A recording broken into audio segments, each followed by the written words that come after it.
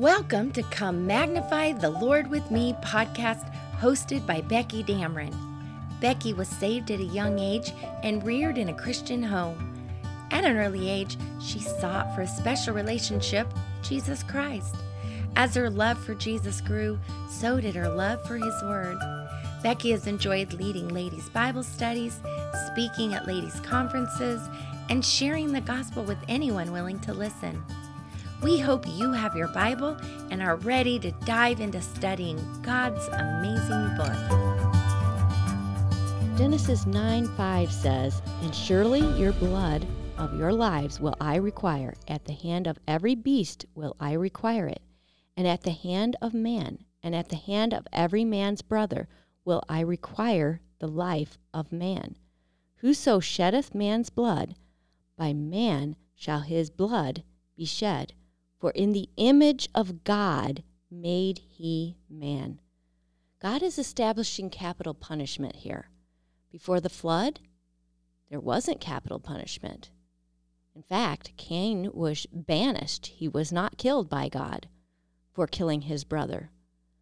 But before the flood, what was so evident was without capital punishment, violence filled the earth.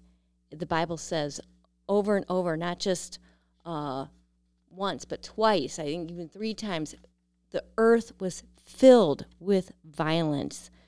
This, I believe, is why God established capital punishment. He did it to stem back violence. God doesn't want to kill people. He does it when it has to happen. He does it, we'll see later, when he has to judge a nation. He does kill. And capital punishment actually saves lives. When somebody kills somebody else and they are killed as a result, what does that do? It keeps somebody else from killing others. Or that person that killed somebody, and when he's not put to death, he can kill again. So capital punishment saves lives. Without it, violence grows and grows and grows. We see that in our own country, more and more violence as less and less capital punishment is dealt out. And if we would just follow God's command here, this is not some Old Testament law. This was government. God was establishing government here that when somebody kills somebody else, it is the duty of man then to kill that person. And God did this because he wanted less killing, not more. Now notice this. This comes right after God is telling them that they can eat animals. So they can kill animals. But here he says, no, you cannot kill man. So why is that? Why is it okay to kill animals and not man? Some animal lovers, and I love animals, but some animal lovers would equate animal with men and women, with people, with humans. That is not the case. Why? It says right here, for in the image of God made he man. You see, animals are cute, you have a little dog, fluffy dog. They're cute. They're nice. They are not, though, made in the image of God. Humans are above animals. And as much as I love animals and they're fun, like you have a fun dog, we have a dog who's a lot of fun, and some people like cats. I'm not a big cat person, but some people love cats, and some people have little rodents, they have all these animals, birds, different things. They are not on the same level, though, as humans. And we have to be careful because sometimes we place so much importance on animals that we forget that they are not as important as mankind. If we're making a decision about animals that's going to hurt humans, that's a problem. For example, I know in some countries, they don't have enough food to eat. I could be misquoting this, but I believe in India, they don't eat cows because they worship them. They'll be starving people there in India, but the cows are fat and happy because they worship those animals. That is wrong. Animals should never be put above humans. Humans, mankind was made in the image of God, not animals. So we have to be very careful that our decisions are always made with what's best for humans first. That's not saying pridefully, oh, let's just run over, these animals because I don't like them. No. But if man or child or woman, anybody, if they're going to be hurt or not get food or something like that because animals are being put above them, that is wrong. Animals and men are very different from each other, and God makes that super clear right here.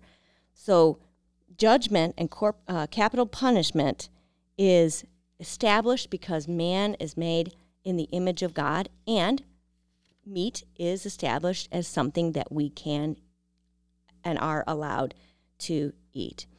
After this, God reminds them again, and you, he's saying, and you, Noah, in your family, be fruitful and multiply, bring forth abundantly in the earth and multiply therein. Have children, have lots of children. As you know, we had 4, and there's a lot. I have a lot of friends that have way more kids than I do. I felt like I could not handle having more than 4, but I'm so thankful for the 4 that I have. And I'm thankful that God allowed me to have them and that we were able to multiply. Some ladies are not able to. They're unable to give birth. But if you're able to give birth to a child and you're saying, oh, no, I don't want to because I don't want to be inconvenienced, you're sinning against God. We should be fruitful and multiply. Then in verse 8, it says, and God spake unto Noah and his sons with him, saying, and I, behold, I establish my covenant with you and with your seed after you. So I want to pause before I continue. This is in the middle of a sentence, but I want to talk about a covenant.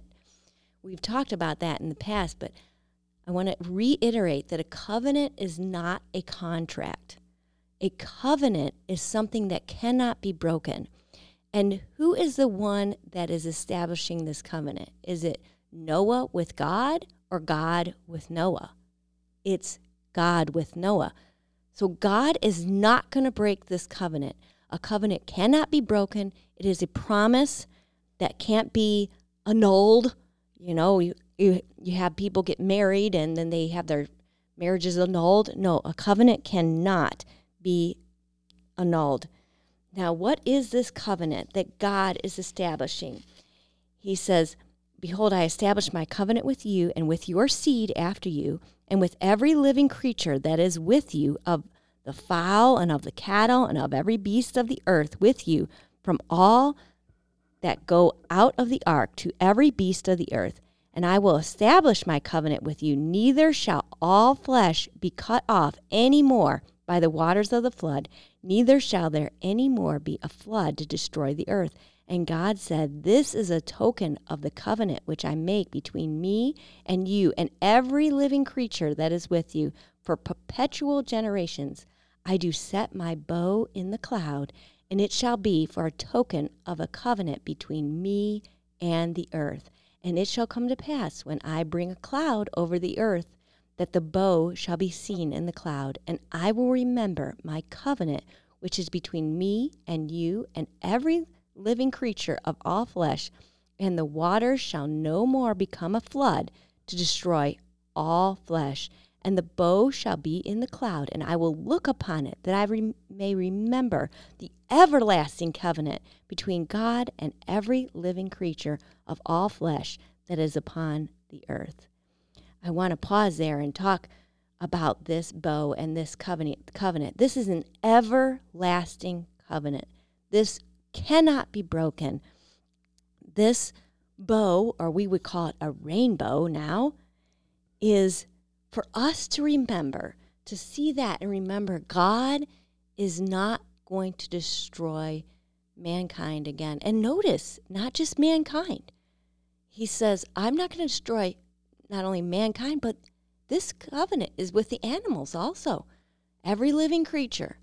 that God is not going to destroy them by a flood again.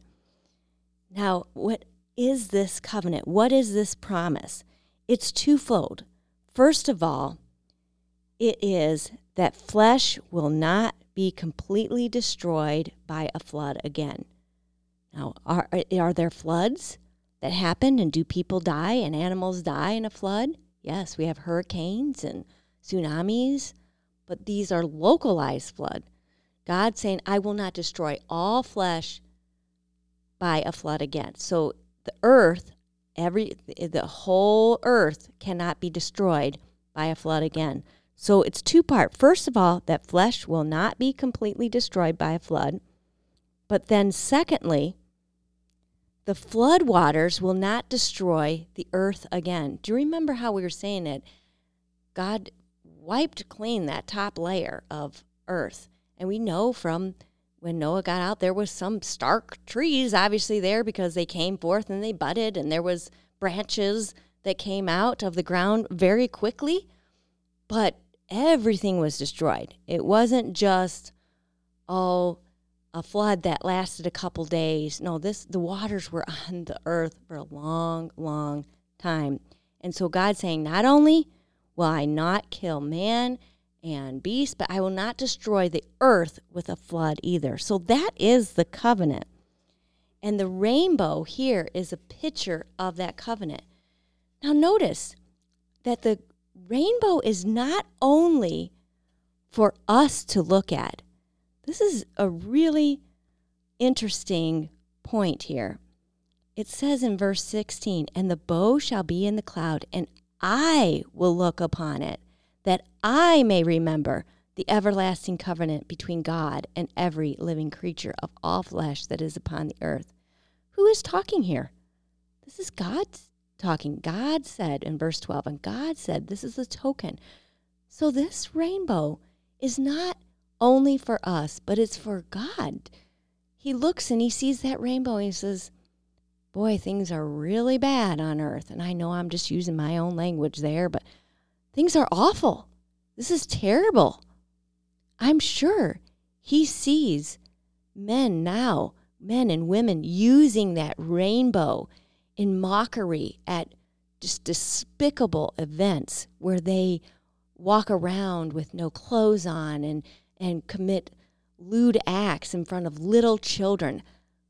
God says those people need to have a millstone hung around their neck and put into the deepest of the sea as they flaunt that rainbow. But God looks at the real rainbow and he says, I'm not going to destroy the earth again. I made that covenant. Although he does punish sin, and he will punish those that are doing that. It's a reminder to God because it says here that I may remember. Now, again, God doesn't forget anything, but he sees that and he says, nope, there's that covenant. I am not going to destroy the earth again by flood. The rainbow is a picture of God's mercy. Do we deserve to be destroyed? Yes. Our lives don't add up. We don't deserve heaven. We don't deserve his blessings. But that rainbow, when we see a rainbow, we need to thank God. Thank you, God, for your mercies. When we see the lost flaunting around a rainbow and saying it stands for something totally different, boy, our hearts should pray for them and ask God to have mercy again so that they might be saved. God will judge them if they don't turn from their sin, but I know of several that lived horrible homosexual lifestyles, and they have been saved by God's wonderful grace, and they've rejected that lifestyle. You know, when they look at that rainbow now, I think they know, that's a picture of God's mercy. All of us deserve judgment from God, but when we see that rainbow, may it remind us that God is merciful and full of loving kindness and favor that he shows every day upon us. Heavenly Father, May we be reminded over and over as we see your rainbow of your mercy. Lord, please forgive us for how we act here on this earth. Thank you that you have that rainbow in the sky, and as you look and see it, that you're reminded again of that covenant that cannot be broken. Oh, Lord, we praise you for being a God who does not break covenants, who does not change, and that you promise that you will not destroy the earth again by flood. Oh, thank you, God, for your many blessings and your goodness to us every day. Thank you for listening to Come Magnify the Lord with Me podcast. Please join Becky Dameron each weekday for a study through the Bible from a woman's perspective. If you've enjoyed this podcast or have any questions, please reach out to Becky through Come Magnify the Lord with Me Facebook page. Until next time, God be with you, and may He greatly bless you as you continue to grow through following His Word.